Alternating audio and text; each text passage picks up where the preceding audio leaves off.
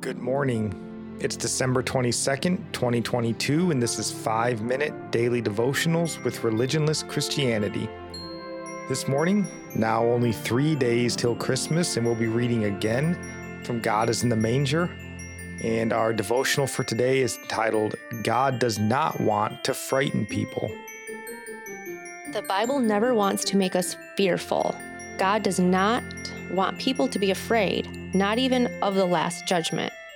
Rather, he wants to let human beings know everything so that they will know all about life and its meaning.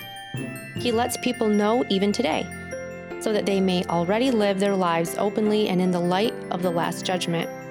He lets us know solely for one reason, so that we may find the way to Jesus Christ, so that we may turn away from our evil way and try to find him, Jesus Christ. God does not want to frighten people. He sends us the word of judgment only so that we will reach all the more passionately, all the more avidly for the promise of grace, so that we will know that we cannot prevail before God on our own strength, that before him we would have to pass away, but that in spite of everything, he does not want our death, but our life. Christ judges, that is, grace is judge and forgiveness and love. Whoever clings to it is already set free.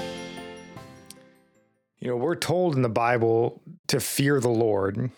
Proverbs chapter 1, verse 7 tells us that fear is the beginning of knowledge. Proverbs 9, verse 10 tells us the fear of the Lord is the beginning of wisdom. But this fear isn't fear for the sake of fear. It's fear that leads us to repentance, a belief and submission to Christ's lordship.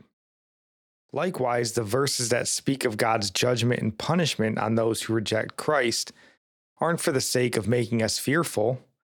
It's a true and accurate statement of those who reject. Again, it's not fear, it's a warning. So rather than shake your fist at God because of the punishment coming for the wicked, be grateful that so plain a warning was given to us so that we would be without excuse. So like Bonhoeffer stated, God does not want our death. He wants our life. The question is, are you going to give him yours? Right. God revealing his wrath to us before judgment. It's fearful, but it's merciful. At first, we are to fear because we have come to know our sin and understand God will punish us in our sin.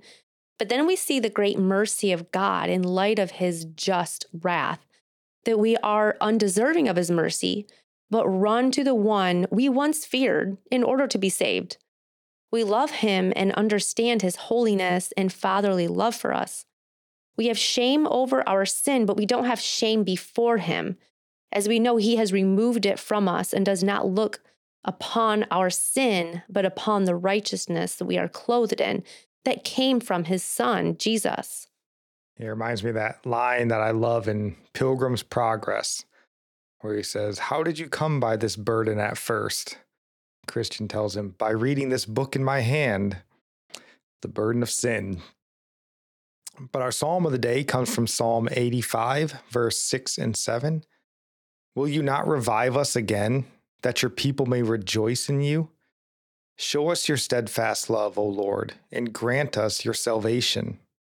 And our proverb of the day comes from chapter 22, verse 4.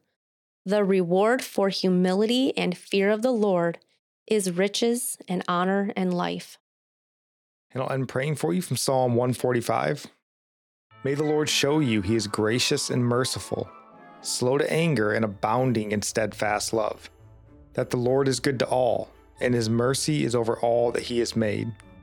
May you know the Lord is near to all who call on him in truth, that the Lord preserves all who love him.